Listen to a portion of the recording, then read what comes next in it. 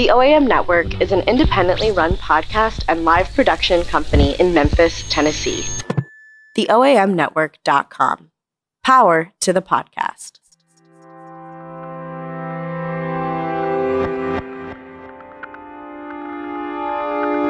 What makes us take up causes others think are impossible? What draws others to the cause, bonds us together, and gives us an inexhaustible energy and an unwavering belief that we'll succeed? I'll draw on my own experiences and talk to fellow champions about the successes, setbacks, and team dynamics that move causes forward. I'm Marvin Stockwell, and welcome to Champions of the Lost Causes podcast.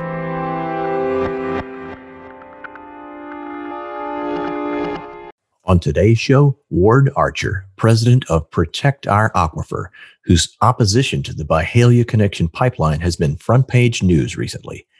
Ward's advocacy for the Memphis Sand Aquifer, though, goes back almost 20 years to when he was working to stop a logging company from clear-cutting near the headwaters of the Wolf River and first learned of the aquifer.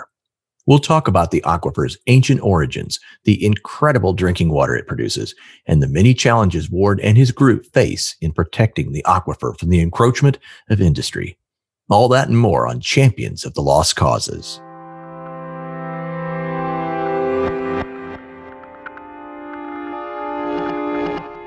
Ward Archer, thanks so much for being on the show today. Happy to be here. Yeah. If you could back up for our listeners and just explain how the championing the cause of our aquifer and the establishment of Protect Our Aquifer came to be, the kind of origin story, if you will, and it's just so people kind of can wrap their arms around the issue. Well, for me personally, it goes back to about the year 2000 when I was asked to help the Wolf River Conservancy raise money for to buy some land at the headwaters of the Wolf River, which was going to be clear cut by a logging company.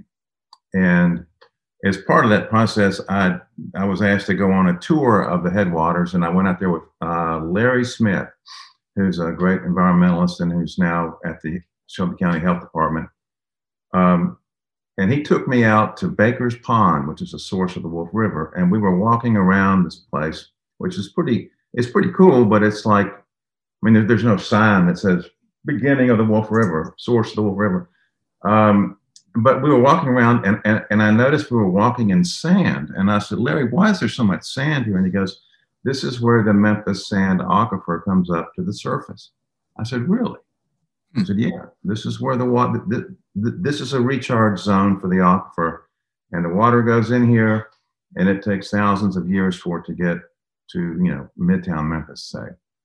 And anyway, so that was that, and we did, not because of me, but we were able to save the forest. But I kept thinking about the aquifer, and I've always known there was one. I just hadn't contemplated, how big it was. And so I started kind of poking around, studying about it. And then I got really into it. And I said, the city needs to really understand what this is because it's just so unique. We're the largest city in the country that gets all of its water from the ground. And that kind of makes us, unique. Nashville gets their water from surface water. So does most of the rest of Tennessee. And in fact, most cities do get it from surface water. So is that what makes Memphis water so good, so delicious? So yeah, well, the most of the water that we drink today is thousands of years old, which is that's pre-industrial, that's pre-plastics, pre-insecticides, and all these things. And it does go through a very long filtration process on its way to being in the main aquifer here below the city. So yeah, that is what makes it taste so good. And they don't have to do much to it at the water treatment plant. They have to take iron out of it. And in fact, there's a story that there used to be a well in Overton Park that people would go to because it was straight into the aquifer and it had the iron in it, and people thought the iron was good, Yeah. like eating turnip greens or something. Right. So anyway, I went down the rabbit hole on studying about this and wound up writing a long form piece for Memphis Magazine about it, which took a year. And in that process, I met, you know, all the people involved in water in the city and in the state, really. You know, the TDAC people, the what was then called the Groundwater Institute at the University of Memphis. Brian Waldron sort of let me ask him a million questions. And there was a guy who's now retired at MLGW who was his name I'll never forget, was Charlie Pickle. And he was really good to me and let me go on a crew that was digging some new wells out in Lakeland. And anyway, I sort of finally got enough information in my head that I was able to write the story, and it got published in like maybe 2004, 5, something like that. And so, you know, I had that in my head, and fast forward to 2016, and I learned that TVA was building a new natural gas plant here to make electricity, and they had planned to use wastewater to cool the plant, and that was in all their public documents, but they changed their mind and they sort of behind the scenes dug 5 wells into the aquifer, and they were going to use drinking water to cool the plant, and it was going to be a lot. It was going to be close to 2 billion gallons a year. Wow. And my first reaction when I heard that was, that's just so wasteful, you know, it's just so wasteful. Sure. Anyway, so the Sierra Club had a public meeting on this at the library, and I showed up, and that's where I first became friendly with Scott Banbury, I think. I mean, I knew him, but I didn't know him like I know him now. Yeah. And Scott put together a great panel, had the people from the University of Memphis there, all the scientists, the head of MLGW, and a few consultants, and we all talked about it, and we just, everybody thought it was crazy. So we started protesting this. And then we learned that the health department had approved all 5 wells. I think there were 2 that hadn't been approved yet, and that's when we sort of found out about it. And then they had to approve them. I mean, they didn't have to, but they did. I should say that. That way. What form did the protesting take at first? Well, you know, letter writing, telephoning, finding out more information, more public meetings. And it was really a pretty compressed time period. I mean, this meeting was I believe in August, and then it was in October that we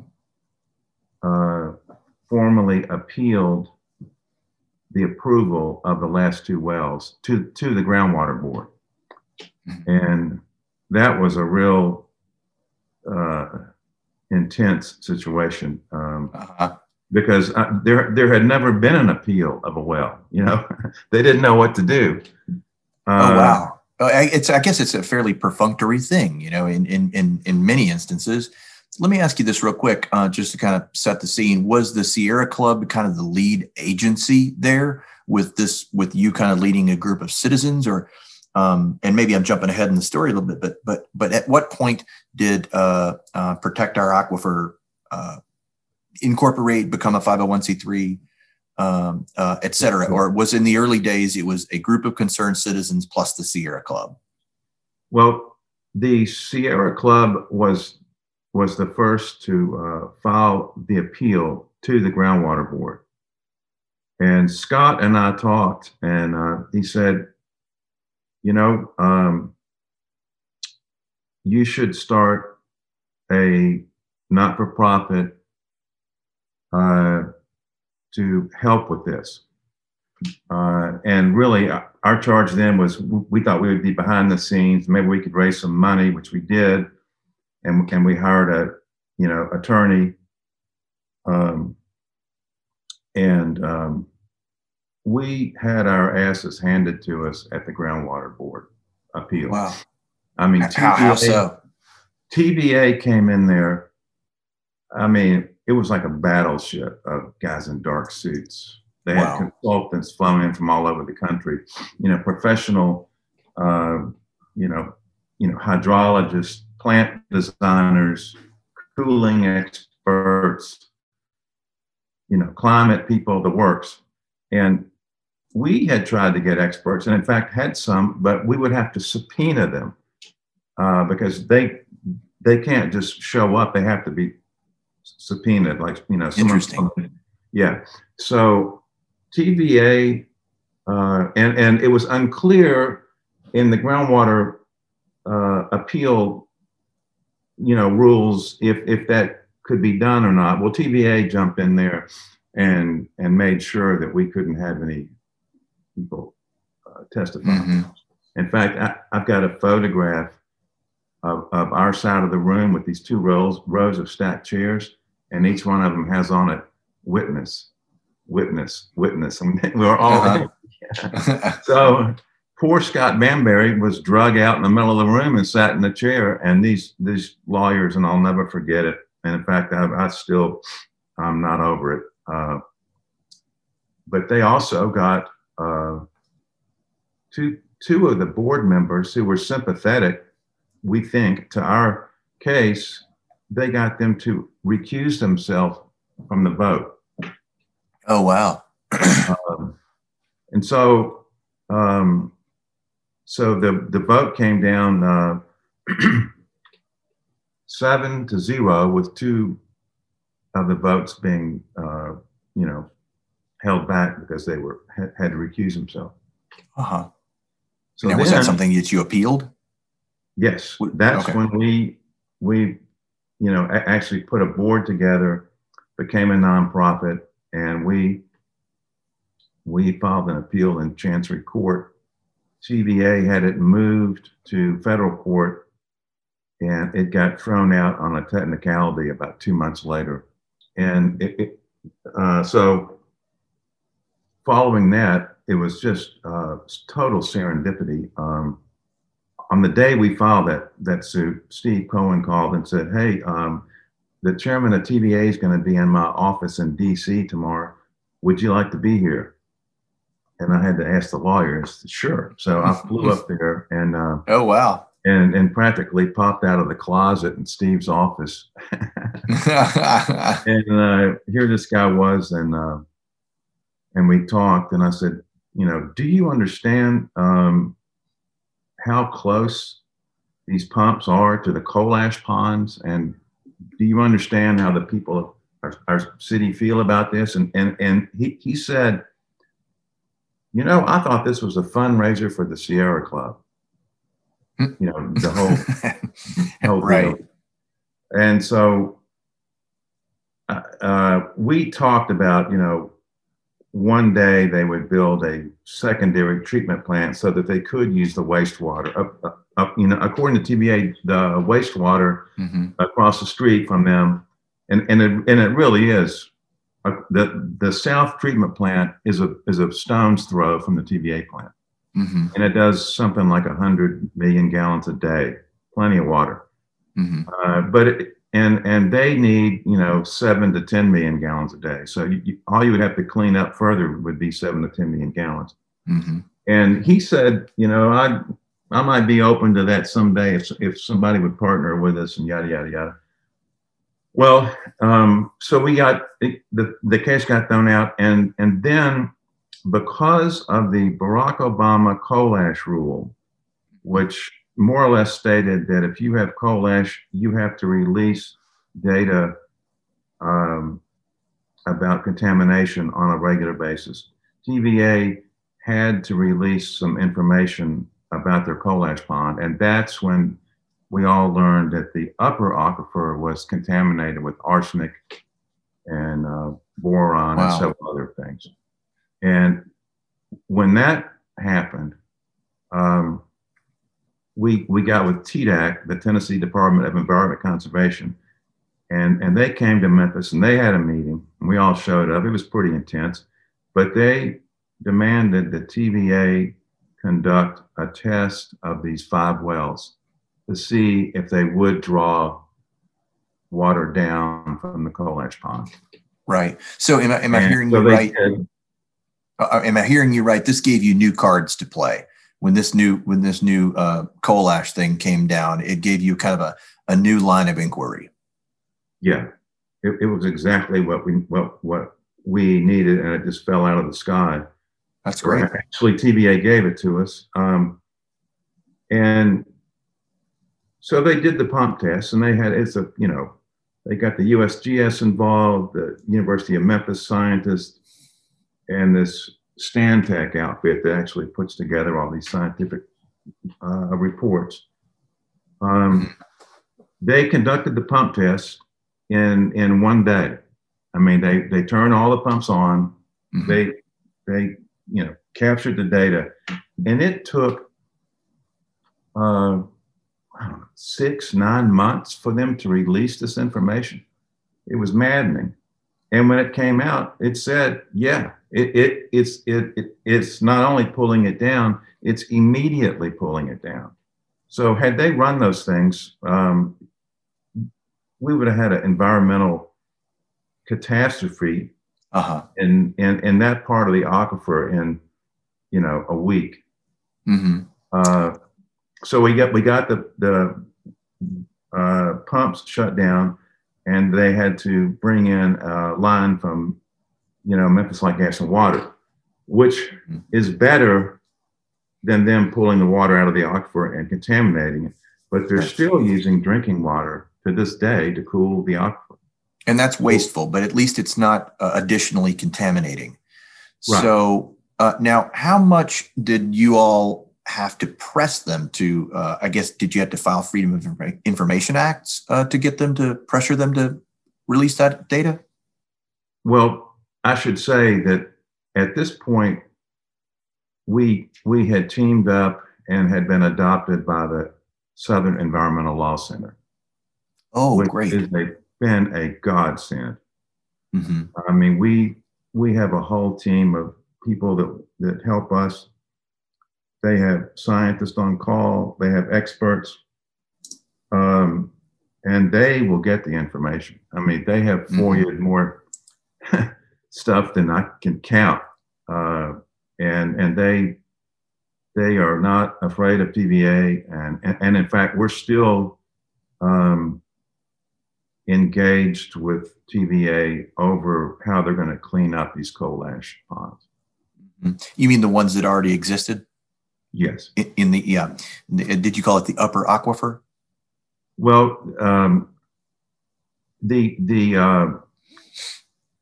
the east coal ash pond, which is the one that was still being used, that's the one that had contaminated the upper aquifer. But I see. They are going to actually dig up all the coal ash and take it to a safe place. Oh, wow. And which is a whole nother story, but and they're going to, we are trying to get them to also clean up the groundwater that's in the ground. And that's already underway. I mean, they have already pumped most of the water out of the east coal ash pond. Right. So, it's amazing to kind of hear you unpack the kind of origin story of your involvement. I had no idea that it went back so far for you. And as a I'm a Memphis homer, kind of across the board, but that includes our water. Like we've all been in another city, and you taste the water, and you're like, oh gosh, what I wouldn't give for some Memphis water. But it's something we take for granted after a while. But at what point? So you have a very long history with the issue. Remind me of the chronology again. Protect Our Aquifer came online in what year? We formed up in December of 2016, and we had our first board meeting in January of 2017. Uh-huh.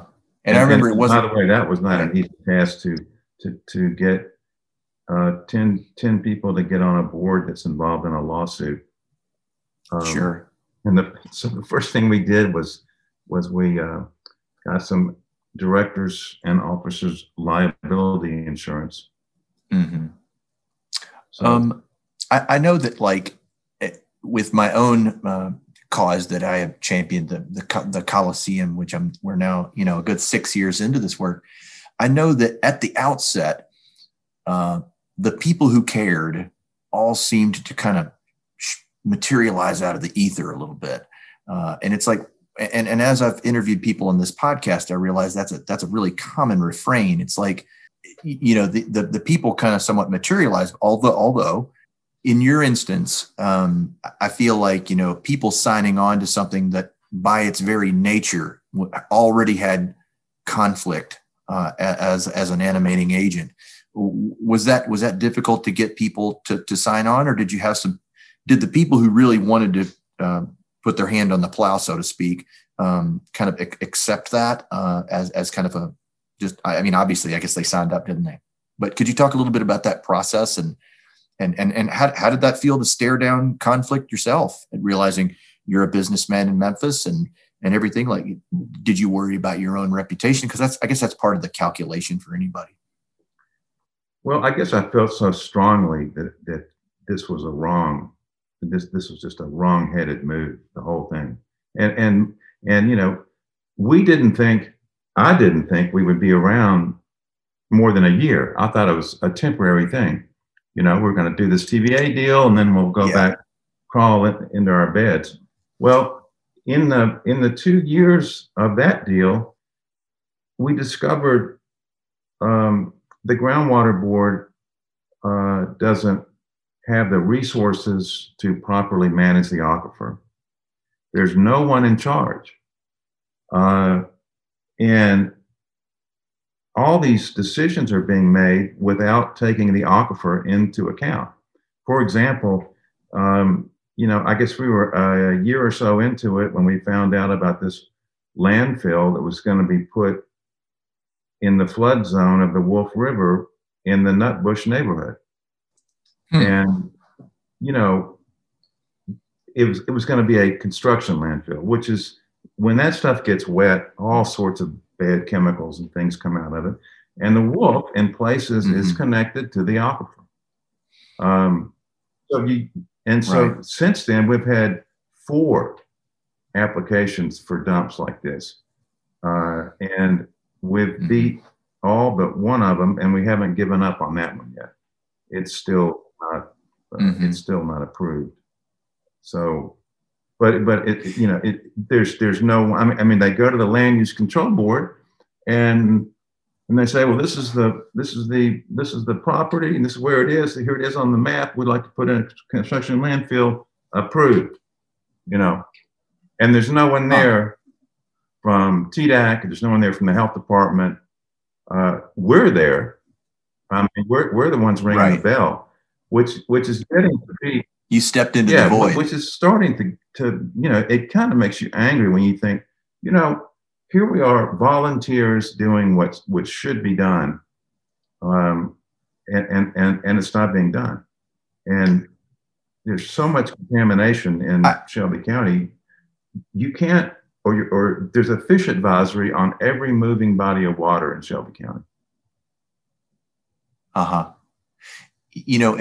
you explain that,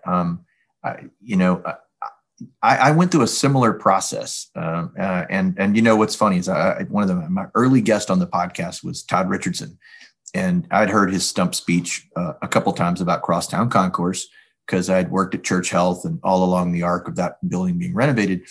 So he said, at the outset, I told people I'm not interested in a process that's going to take 5 years. Of course, it took him 7 years. It took him and that plucky bunch 7 years to open Crosstown Concourse. And of course, they're still working, right? The building is an active project to make it be its best and fulfill on what it said it wants to be at the outset. Similarly, when my own involvement was such that I at first just saw Mike McCarthy sounding off on Facebook, and I thought, okay, Marv, you're a PR guy. You can reach out. So I reached out to Mike and just said, hey, look, why don't you I'll liaise with the commercial appeal and get an op-ed, pitch an op-ed, and you can write it. I'll act as your editor. At no point in the earliest of days did I think I was signing up for something that I'd still be working on 6 years later. But of course, that's how this kind of work gets at you. It all of a sudden you find, or it was my experience, that you just feel the righteous indignation, and I hear it in your story too, Ward, is like you're almost just swept out to sea. It's like you must act. It's like your more aspirational self, and just has to take action. You can't help yourself. Yeah, I can totally see the similarities. And the other thing that sort of happened, in this 4-year time period, is sort of the backdrop on a national and really a global basis of a fresh water crisis. Mm-hmm. We have a person on the board whose sister, I believe, lives in California, and her water bill at her home is $260. Huh. And that water is no good. Yeah. And so we are sitting on what could be one of the largest, underground holding of mm-hmm. fresh water in the United States. And right. And this is what a treasure. Yeah. And this is a multi-state aquifer. It's mm-hmm. really a formation that was left here when the ocean came up here, millions of years ago. And when it receded, it left these layers of sand and gravel and clay, and they filled up with water. And that's what makes the whole thing work. I mean, it's just, if the sand was not as coarse as it is, the water would not move through it. Huh. It's just, the whole thing is just a miracle. And it's a natural wonder, really. Yeah. And so what we're trying to do long term is to make sure we're in a sustainable situation. Right now, we really don't know how much we're taking out. We don't know what the recharge rate is. That's interesting. I was going to ask about that. You think we're overusing it? Well, I can't say for sure, mm-hmm. but I can tell you this, that, there's a study being done right now about parts of our community in Shelby County where the protective layer of clay, which is what seals off the Memphis sand aquifer from the upper aquifer. Now, this layer of clay, we have learned in the last 20 years, there are areas such as down by the TVA plant where there is no layer of clay, or it has vaults and cracks in it, and it's very thin. And when you have that near a MLGW pumping station, instead of pulling more aquifer water from the Memphis sand aquifer, the easier thing for it to do to recharge itself is to pull it down from the surface. So we have several well fields now in Shelby County, like the Davis well field in South Memphis, that has a lot of modern water, as they call it, mixed in with the ancient water. And they can date that water by using by searching for radioactive tritium, which is what the government gave us 50 some odd years ago when they tested all the atomic bombs and all that went into the atmosphere. So anytime you find tritium in the water, you know that it's new water. Mm-hmm. So we would rather keep the 40-year-old bourbon, so to speak, intact, Yeah. That's well put. And that's a really complicated thing to do. So I guess I believe that we are taking out too much because that is happening, because the water table is down over 100 feet since we began pumping. Yeah. And I know there are some counties in Arkansas that take twice as much out of the ground every day as Shelby County for agriculture. What are the rules? Oh, so go. I was just going to say, what are the rules that govern? Like, it's an interesting problem to have, since it's a multi-state project, because you get into jurisdictional issues.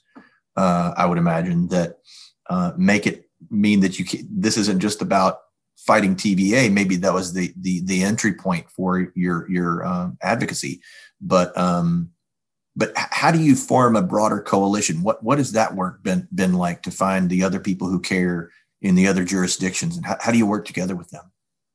Well, since the beginning, I have personally wanted to focus on Shelby County because I felt it was doable. The politics are fairly right. It's 755 square miles. If we can get our act together here and better monitor and manage the aquifer, we would really do ourselves a big favor. Mm-hmm. That's not to say we aren't thinking long term that it's got to be, a interstate project. Mm-hmm. And in fact, the legendary Supreme Court case between Mississippi and Tennessee, I don't know if you know about that, but I've read a few things in the paper, but I'm sure you understand the issue way better than me. Well, on the day, it was about the same time that I published that article in 2004 or something, or 5. I don't know the date. I'm sorry, but the state of Tennessee sued Memphis and MLG&W because they felt like our pumps, down by the south border, were pulling their water into them. And so that turned into a lawsuit that has yet to be resolved, although we believe it's in its final stages. And they had to change the lawsuit to where it's now Mississippi versus Tennessee. And I believe Mississippi wanted $600 or $700 million in damages, and Tennessee wanted to get the case dismissed. And anyway, it bounced around the court forever and ever and ever. The Supreme Court assigned a special master to it. He had his final hearings on it last year, and his recommendation to the Supreme Court is that he doesn't think the state of Mississippi has a case, and so he ruled in favor of Tennessee. All Tennessee wanted to do was get it dismissed, but the special master did say that if Mississippi wants to, they can amend their complaint and ask for apportionment, which would be, Tennessee and Mississippi sitting down at a table and working out how to share the water, which is what we ultimately need to do. So although we're glad we're not having to pay all this money to Mississippi, we do think that at least Tennessee, Arkansas, and Mississippi should be sitting around the table to make sure that we have a sustainable situation. Right. It would strike me as that would take some hard work, but that if you could work that through, you would have precedent. You would have at least, if you had agreement. In other words, you'd have almost a stronger solidarity to then work to safeguard it with all people having their stake clearly identified. Is that the way you see it? Yes. Yeah. In fact, we have become close to this organization in Texas called the Edwards Aquifer Authority. Mm-hmm. And it's an 8-state authority, which was born out of a federal court case.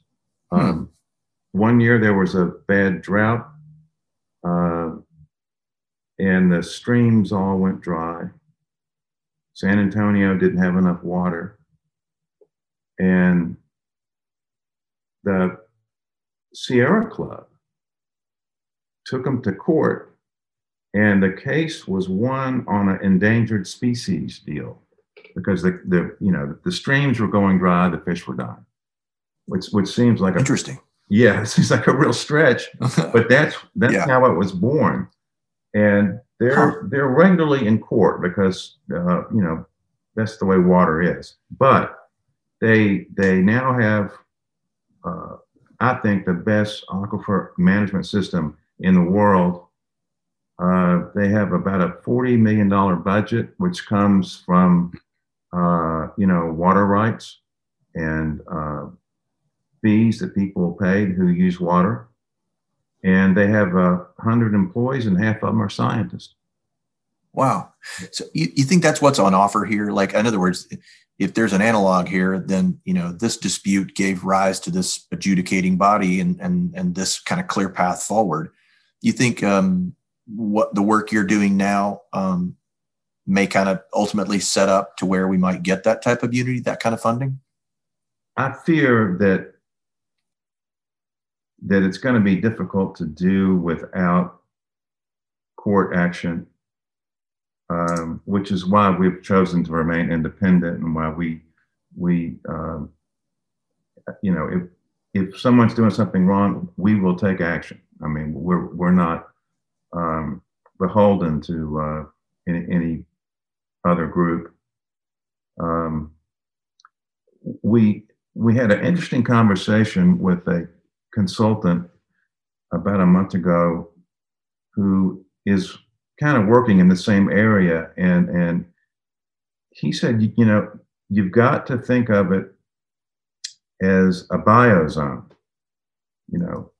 You've got to get like-minded people in Arkansas and like-minded people in Mississippi and in Tennessee to agree that we have to manage this resource, or we're going to really hurt ourselves. And so that sounds great, I mean, I hope it happens. And it's sort of the idea of the commons. What gives TVA the right to pull water out of the ground for free? Right. And turn it into steam. There was an interesting case. One of the good things that's happened since the TVA lawsuit was that it caused the Groundwater Board to improve their regulations. I think they were really embarrassed by having voted for those wells and approved them, and then to find out that they would have contaminated the aquifer, and they didn't have the information, and TVA was blowing smoke, And so now, well, let me back up. Before TVA, getting a well permit was not a public process. Getting a Class A well, which is a big well, you just go to the health department, you pay your $100, and you fill out some paperwork, and there's a few things you have to check off, and no one even knows about it. So there are water wells all over. There's 1,000 private wells, we believe, in Shelby County, and there's some really big industrial water users. And most of these big water users are starting to understand that they've got to participate, and they've got to conserve the water.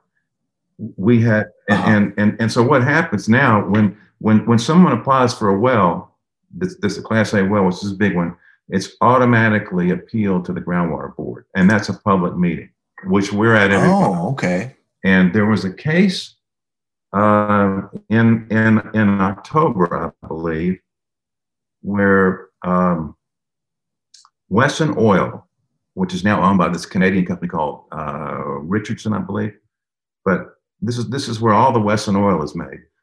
It's in Midtown Memphis. It's just south of Lamar. It's a 60 or 70-year-old plant, you know, and they use 1,100,000 gallons of water a day. Wow. And we discovered in this Groundwater Board meeting that the water isn't used to make the oil; it's used to cool the plant.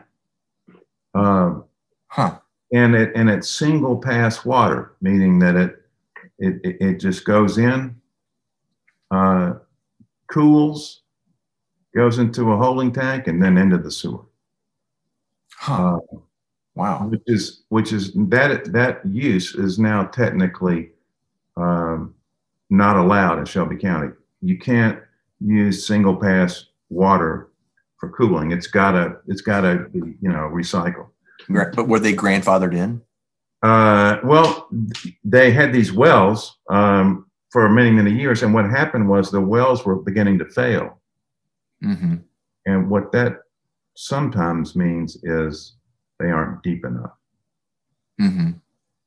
Sometimes it means that there's a construction issue with it, like the casing's too old or whatever. But sometimes it's that they're not getting enough water.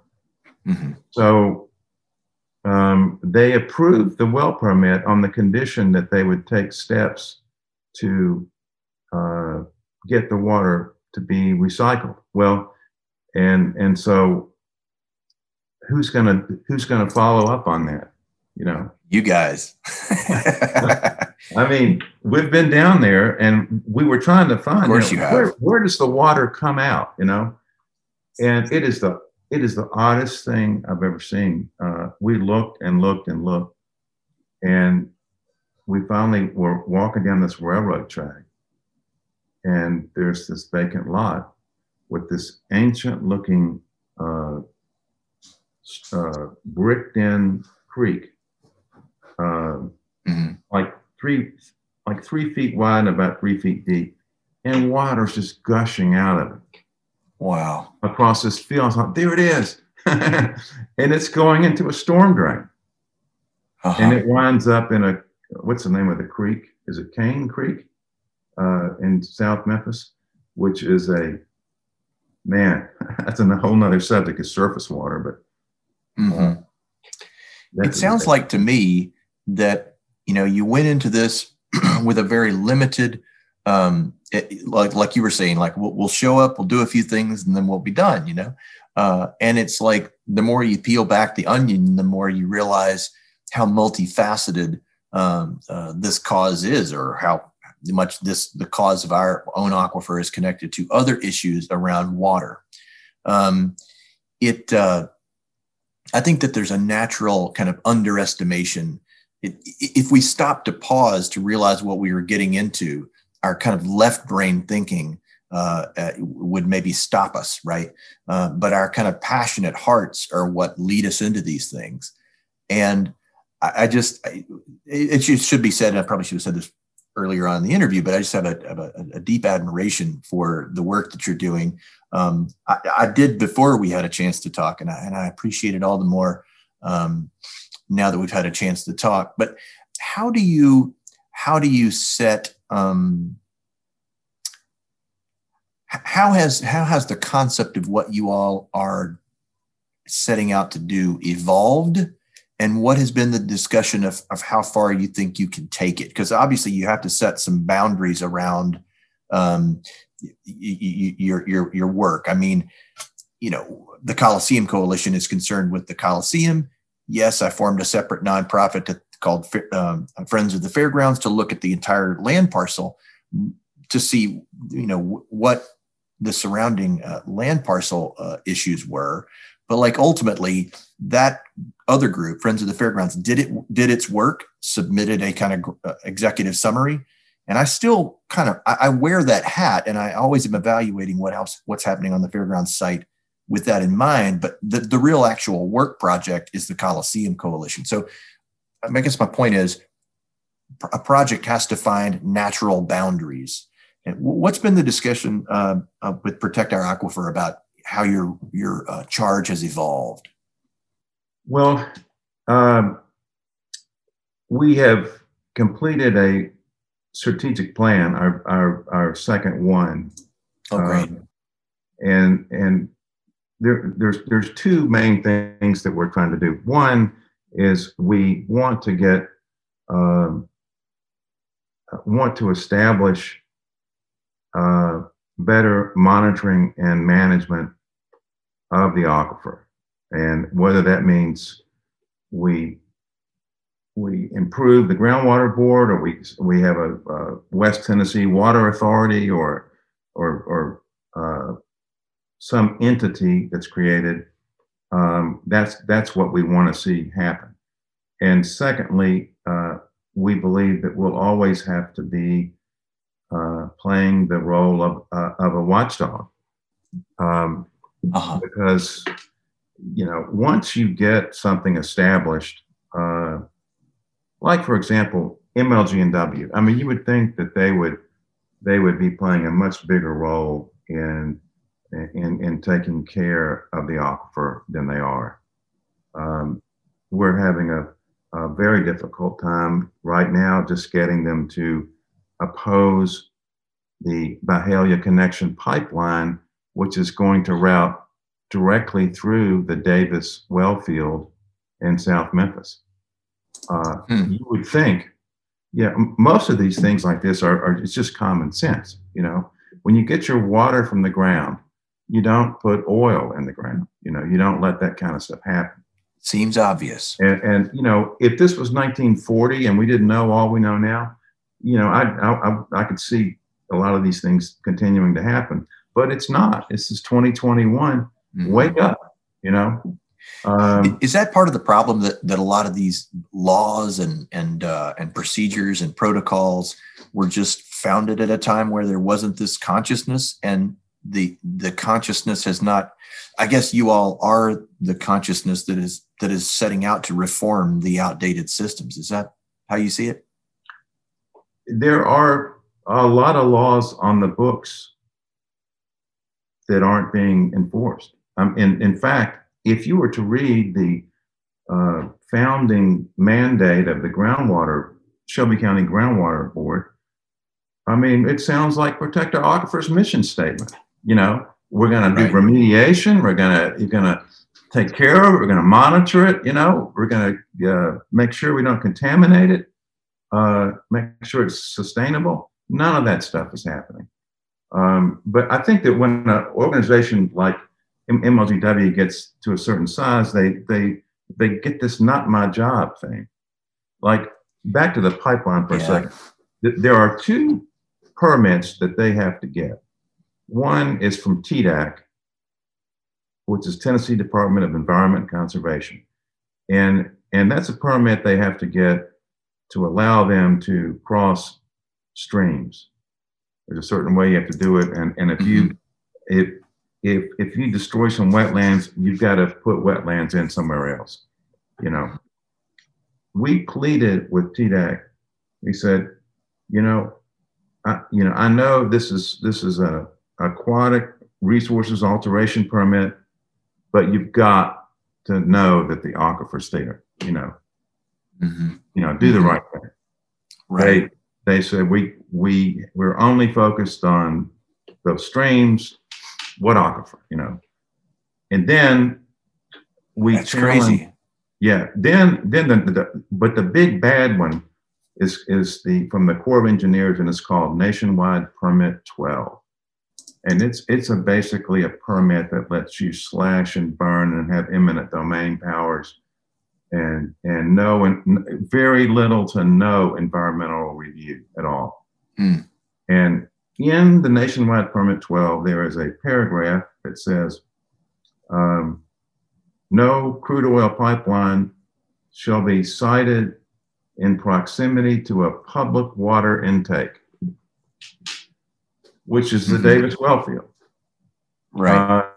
So the Southern Environmental Law Center challenged them on that. And so did Congressman Cohen. And they wrote back this, now I'm calling it the Kindergarten Corps of Engineers letter. It says that, oh, we were talking about surface water, surface public water intake. And so that, both of the regulators here have ignored the aquifer. So we're telling the city officials now that, it's up to us. I mean, yeah. And that's what the city council, there's a resolution, which more or less says what I just said, that's on the agenda for Tuesday, which we're hopeful will get passed. And we are also, and it's important to note that we're recording this interview on February 14th, Valentine's Day. Yeah, Valentine's Day, and it's snowing. Yeah. But they also, in addition to challenging these things, we are also challenging the fact that we don't believe that Nationwide Permit 12 really gives them the right to eminent domain. So Birch Porter Johnson, the great law firm here, the one that stopped the expressway coming through Overland Park, is teaming up with the Southern Environmental Law Center to challenge those cases pro bono for the landowners in South Memphis. That's awesome. That's awesome. It really is.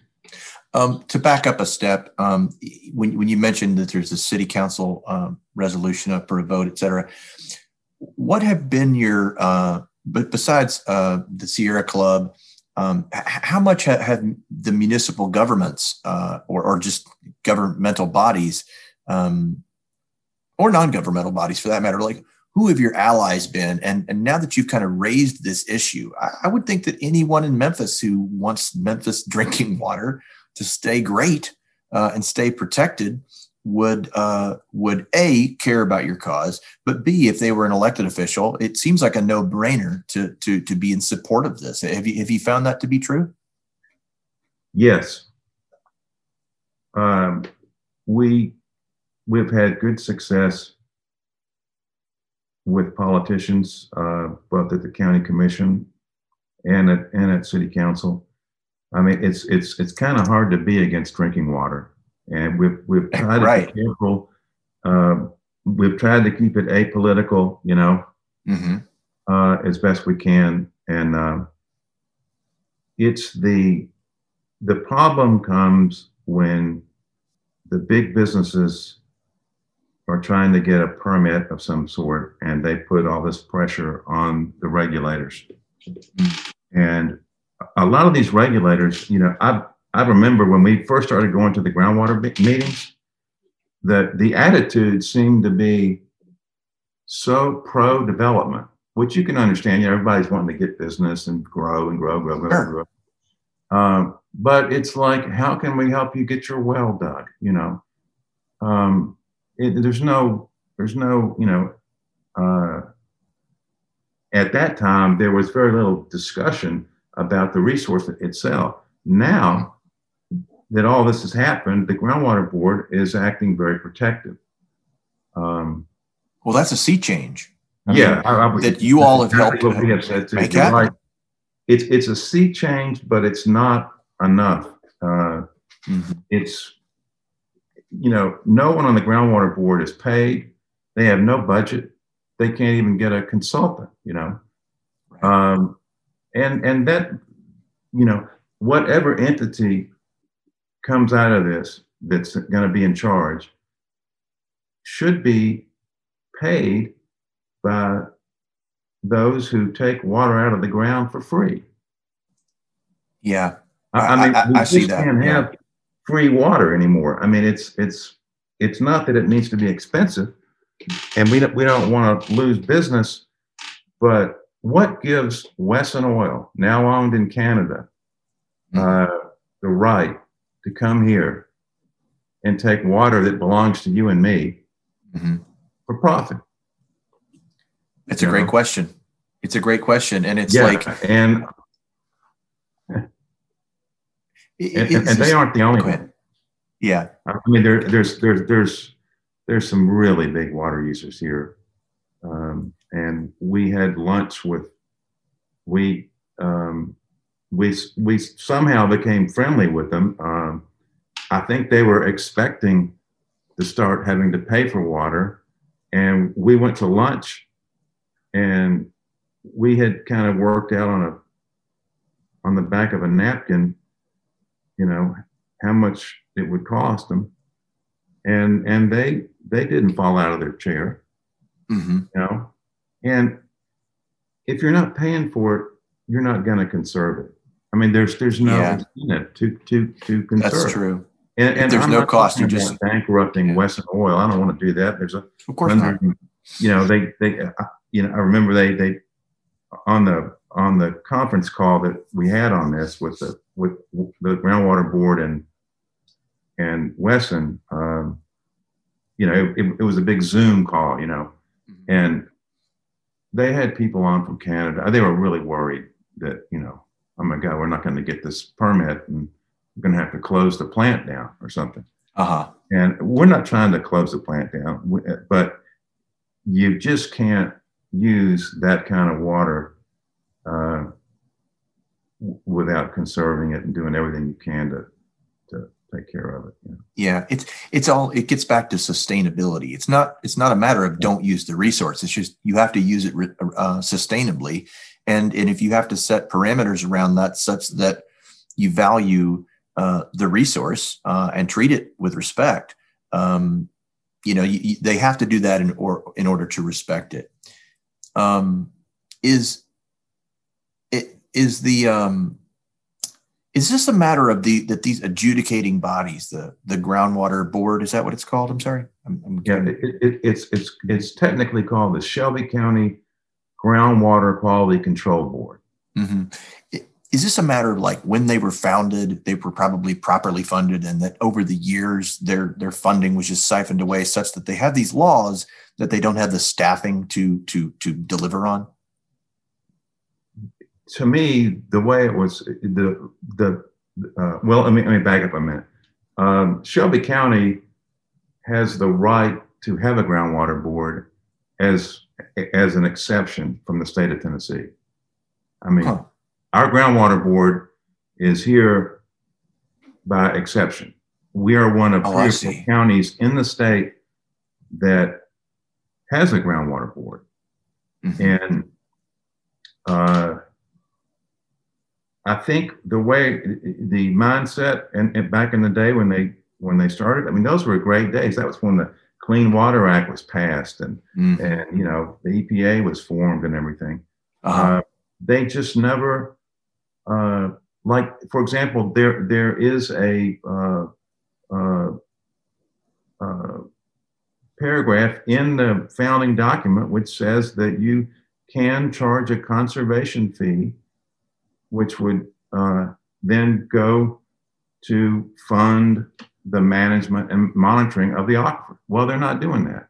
And they said you can also, each municipality in Shelby County will also pay 50 cents per meter, you know, for 50 cents for the meter on your house, on my house, to Shelby County to pay for this. Well, that hasn't been increased in 30 years, and they haven't recounted the meters. It's still the same number of meters, you know. So it sounds like there's money to be gleaned. It's just they don't even have the staffing to, I guess, to worry with it. Is that the problem? I think that there's no one, so far, there has been no one willing to pick up that ball and run with it. Because you're going to have to go around to Germantown, Collierville, Millington, and so forth, and get them to buy into it. Mm-hmm. But I think we're a lot further down that road than we were, because the people understand. And the only ones that seem to be dragging their feet are those that are pro-development at any cost. Mm-hmm. I guess that's really honestly the definition of a cause is something that's not being done that needs to be done. And the people who are called to champion the cause are the ones who can't help themselves but to champion it. It's like, it's not, the lost causes are not lost because they can't be seen. It's that I think, and sometimes that's the case, but in many cases, they're seen as being too hard to address. So they're left unaddressed until the right mix of people, kind of like the kind of alchemical mix of passionate people around an issue says, by gosh, we got to go do something. And that group of human beings is you all. So it might be, we can sit here and say, well, the way the world ought to work is thus and so. And this ought to be the charge of MLGW. For whatever reason, it's not, or it's not in lived out practice, even if it's in some bylaws. So it took you all stepping up and saying, I got this one. And I know the first time I got to kind of really wrapping my mind around y'all's set of issues was at the Cocktails for a Cause, at the Fish's house. It's in a way, it's fairly easy to grasp for a person who is like, oh, well, why does this matter? Oh, it becomes kind of obvious right away. But gosh, I certainly appreciate the kind of deeper backstory now that we've had a chance to talk. So I appreciate you taking the time. What is, I guess the biggest thing on y'all's agenda in the near term is this Memphis City Council vote. But what are some other like things on your immediate trajectory that are really coming in hot and heavy, or that you're focusing on? Well, we are, we're continuing to be a watchdog, and we're still, as I mentioned earlier, we're very much involved in watching TVA's actions with regard to the cleanup of this coal ash, and that's done properly. We are also we have teamed up with two other nonprofits to sue TVA and challenge their use of these 20-year perpetual never-ending contracts that we think disincentivizes TVA from going to more sustainable power. And there's no incentive in there for, there are 20-year contracts and they renew every year. And you have to give 20 years notice to get out. Oh, so, interesting. Oh, yeah. And so we're challenging that in federal court right now. It's I think there's a hearing coming up this month on it. And we've got other issues like we fought this Carrier injection well last year that was in Collierville. And there was one heck of a contamination issue in Collierville. Oh, yeah? There were two plants across the street from each other, Carrier, which is still operational, and this plant called Smalley Piper. Well, Carrier had a series of perk spills. And in Collierville, there is no protective clay layer. Anything that goes into the ground is in the aquifer. Mm-hmm. So there's TCE in the aquifer there, and they had to close down their public water station number 2, which was supplying drinking water to the public. Now, that same well field has turned into a remediation site. They're actually using the pumps to pull water out, take the TCE out, and then send it send it down the sewer. And TCE stands for what again? Trichloroethylene. Gotcha. I think I got that right. Uh-huh. Its nickname is PERT. It's sort of like it's a cleaning solvent that's used in factories. It's not unlike dry cleaning fluid. And I see. And so anyway, across the street, Smalley Piper, that was like a metal plating company, and they had dug ponds that they poured water contaminated with chromium-6 in there. Oh, and man.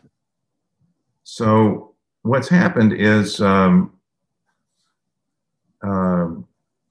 the chromium-6 is getting mixed in with the TCE at Carrier. And so Carrier wants to, instead of sending their water to the wastewater treatment plant after they've cleaned it for TCE, they want to re-inject it into the aquifer. But we know that it's now got chromium-6 in it. So what you're telling me is you want to pull this water out of the ground, take out one contaminant and then shoot it back in the ground. And the plumes, you should, I mean, it's kind of like the Blob. I mean, it's right in the middle of downtown Collierville, and they're probably a mile in diameter, something like that, maybe 3/4 of a mile. And it once again, it defies the common sense test, And they had some heavy duty consultants who were saying how a great idea this was. And we had to hire a hydrologist who said, this is a cockamamie idea. And they backed off. But we know they're waiting to come back. There's always something like this. There was it's insidious, really. Like you all are on guard to protect against so many things. And it sounds like everyone is really just, navigating by self-interest. It's very much a limited view. No one's taking the long view. There's nobody in charge. That's the problem. So there's a whole list of things like that we're on, and we're trying to raise some funding so we can get a full-time executive director. Right now we have a part-time executive director who is, by his good heart, putting in probably 60, 70 hours a week. Oh, wow. Hey, I'm sorry, who is that? I should know that. Jim Kovarik. Okay. And that's he's right. Really, really good. And he said he would do it for a year, and we have to raise some money to get a real, someone who wants to be full-time and probably some support staff. We're so fortunate to have the assistance of the Southern Environmental Law Center. That gives us our teeth.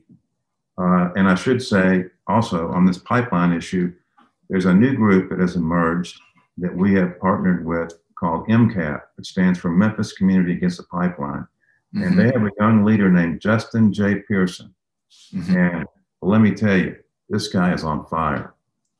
Wow. And we sort of gave him and said, man, you're the spokesman for the, he's a young Barack Obama on steroids. He can give a speech.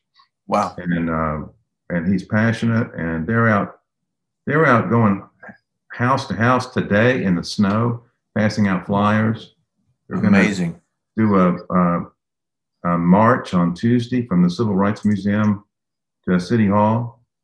Wow. It does. Movements do take all types and different. Like the one thing that I've come to really appreciate with 6+ years of Coliseum advocacy is that all sorts of different sensibilities come to the different people who have a kind of a common denominator passion, but they bring different, professional skill sets. Like, so I'm the PR guy, spokesman, so I know how to have the relationship with the media and pitch the stories and go on TV shows. But I'm really terrible with charts and graphs, but that's okay. Like we've got a preservationist architect, Chooch Pickard, who's like, can get out the maps and make the calculations. So it really is, any cause draws a diversity of talent sets. And I have to imagine you see that as represented in your board and then as across other organizations with whom you're partnered, with which you're partnered. Yeah. On the Coliseum, I think one of the big successes there is that it's still standing. Well, true. All the people that wanted to tear it down. And I have a similar story I'll tell you real quickly. In 1989, I was reading the book Sweet Soul Music one Sunday afternoon, which is a book about Stax.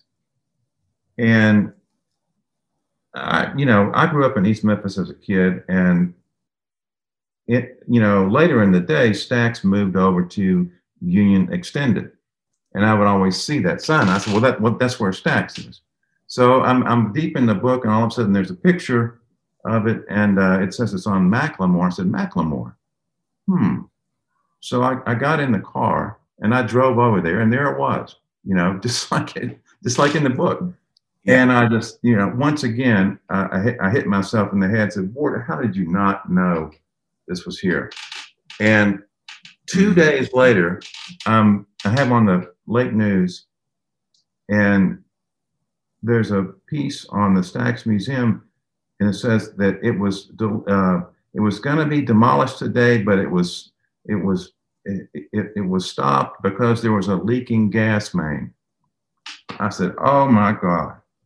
Next morning, I'm up at 5 o'clock. I'm in my car. I just got one of those car phones, that's like cell phone that's like mounted in the car. Yeah. And I went over there and parked in front of there, and I called everybody in the city. I mean, everybody. I called Jack Soden at Graceland. I tried to get the mayor on the line. Henry Turley. Finally, Lynn Sittler came over, and she had talked to Carl Sledwitz, and he suggested that we file a court injunction, get a stop work order. So about 2 o'clock, and this the clock is ticking while MLGWs are fixing the gas main, and the bulldozer's ready to crank back up. Wow. So we go down to the courthouse, and Carl marches in and says, "Your Honor," and he gives this great speech about this is the home of this and that and all these hits, and he goes, "Approved," And so we stopped it, If I knew now if I knew then what I know now, I probably wouldn't have sued the Church of God in Christ, but I didn't know who the heck it was at the time. And so we had a public debate. You probably remember this, lasted a couple of weeks. And the what came out of it was, okay, we're going to tear it. We're going to go ahead and let it be torn down. We're going to save the facade, and we're going to put the facade into the Pyramids Great American Music Museum. And, I knew that part about it. And there was going to be $10,000 given to Lemoyne Owen and $10,000 to the Church of God in Christ. There was a press conference, and then it was gone. And then like a month later, they put up a hysterical marker, whatever you want to call them. and then, so I thought, well, maybe, I can remember sitting there trying to imagine a tour bus coming down Macklemore. And 10 years later, what happens? It's built back. So at least it's not torn down. Well, no, that's right. I'll stop myself because That's a rabbit hole. The spokesman for the Coliseum can quickly get to talking about the Coliseum, but essentially, that is what gave rise to the Coliseum Coalition was crisis, and I see that as a similar animating agent with Protect Our Aquifer. It's like you saw something that was a crisis point that you had to spring into action. So, the Coliseum Coalition was definitely birthed out of crisis, and we built the plane and the runway all at the same time because there was a plan to the TDZ pursuit and which called for the demolition of the Coliseum. Now, thankfully, the TDZ law required that you have the support of local government, and we were able to. Restaurateur Taylor Berger and I organized the Fairgrounds Forum early 2015, and we got Commissioner Mark Billingsley and Commissioner Reginald Milton to speak from the stage and express their reservations about whether, and they said, we need more information. And it was really just enough, and the media that we got around that was really just enough to cast enough doubt in the minds of the county commission that they pulled the resolution in support of the TDZ pursuit from their agenda. And therefore, the administration at the time had divided government back home, and they knew they couldn't go to Nashville to pursue it. And then it was just a matter. It was a campaign of ideas that largely was waged in 2015, and it's just extrapolated beyond that. And to your point earlier, where you're saying like you thought we'd show up, we'll call a couple of plays, and be, oh well, that takes care of that. But it's never that easy. People who champion a cause have to dedicate themselves. They don't realize it at the outset to the long, slow slog, right? Yeah. And it gets bigger and bigger with us. I know, but as you've outlined it, and all the different tethering points and the way that it shoots off into all these other issues, all around water, and that's such a basic need, and like as human beings, we need water to live. So I just profoundly respect the hard work that you all are doing, and I know that it takes a whole lot of people rowing in the same direction. And is there anything you'd want to speak to, Ward, that I didn't maybe think to ask that's about your work? Well, yeah, there's one thing I just wanted to say that we get a lot of inquiries of people who want to help. Mm-hmm. And, right now we're asking people to write letters and call their, representatives. But another thing they can do to show their support is to put up a yard sign. Mm-hmm. And those have been really helpful. And we try to get them, anybody who lives near a politician, you're so. Oh, right. So if they'll just send them, just go to our website, protectouraquifer.org, mm-hmm. and you can ask for a sign there, and we'll get one out to you. Great. And that leads me to my, go, I'm sorry, I didn't mean to step on you. I said no charge. If you want to make a donation, but we'll bring you one whether you do or not. So. Gotcha. Yeah. And that leads me to my kind of traditional wrap-up question is just like, where can people go to find out more information about Protect Our Aquifer and your work? Well, probably the most active place is to join our Facebook group. Mm-hmm. It's over 3,000 people now, but there's daily activity on there.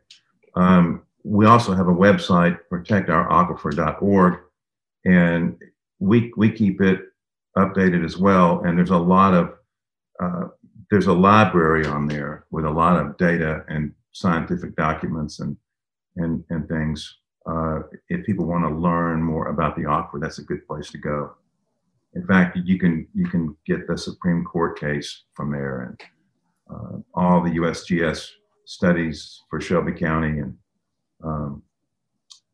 just a lot of information. Yeah, it's a lot to dig into.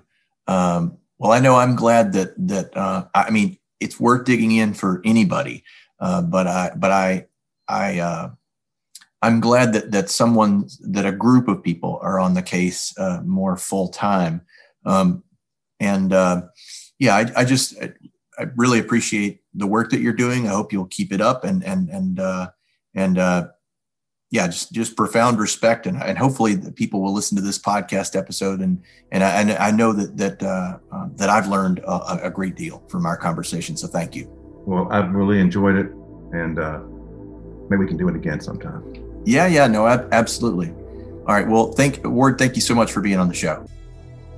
Thanks for listening. Champions of the Lost Causes podcast is a production of the OAM Network, available on iTunes, Spotify, Stitcher, Google Play, and at the OAMnetwork.com. I'm your host, Marvin Stockwell, produced by Gil Worth and JD Rieger. Logo and design by the OAM Network. Be sure to follow the show on Instagram and Facebook, and I'm on Twitter at Marvin Stockwell. Keep up with the latest at championsofTheLostCauses.org. The OAM Network is an independently run podcast and live production company in Memphis, Tennessee. TheOAMnetwork.com. Power to the podcast.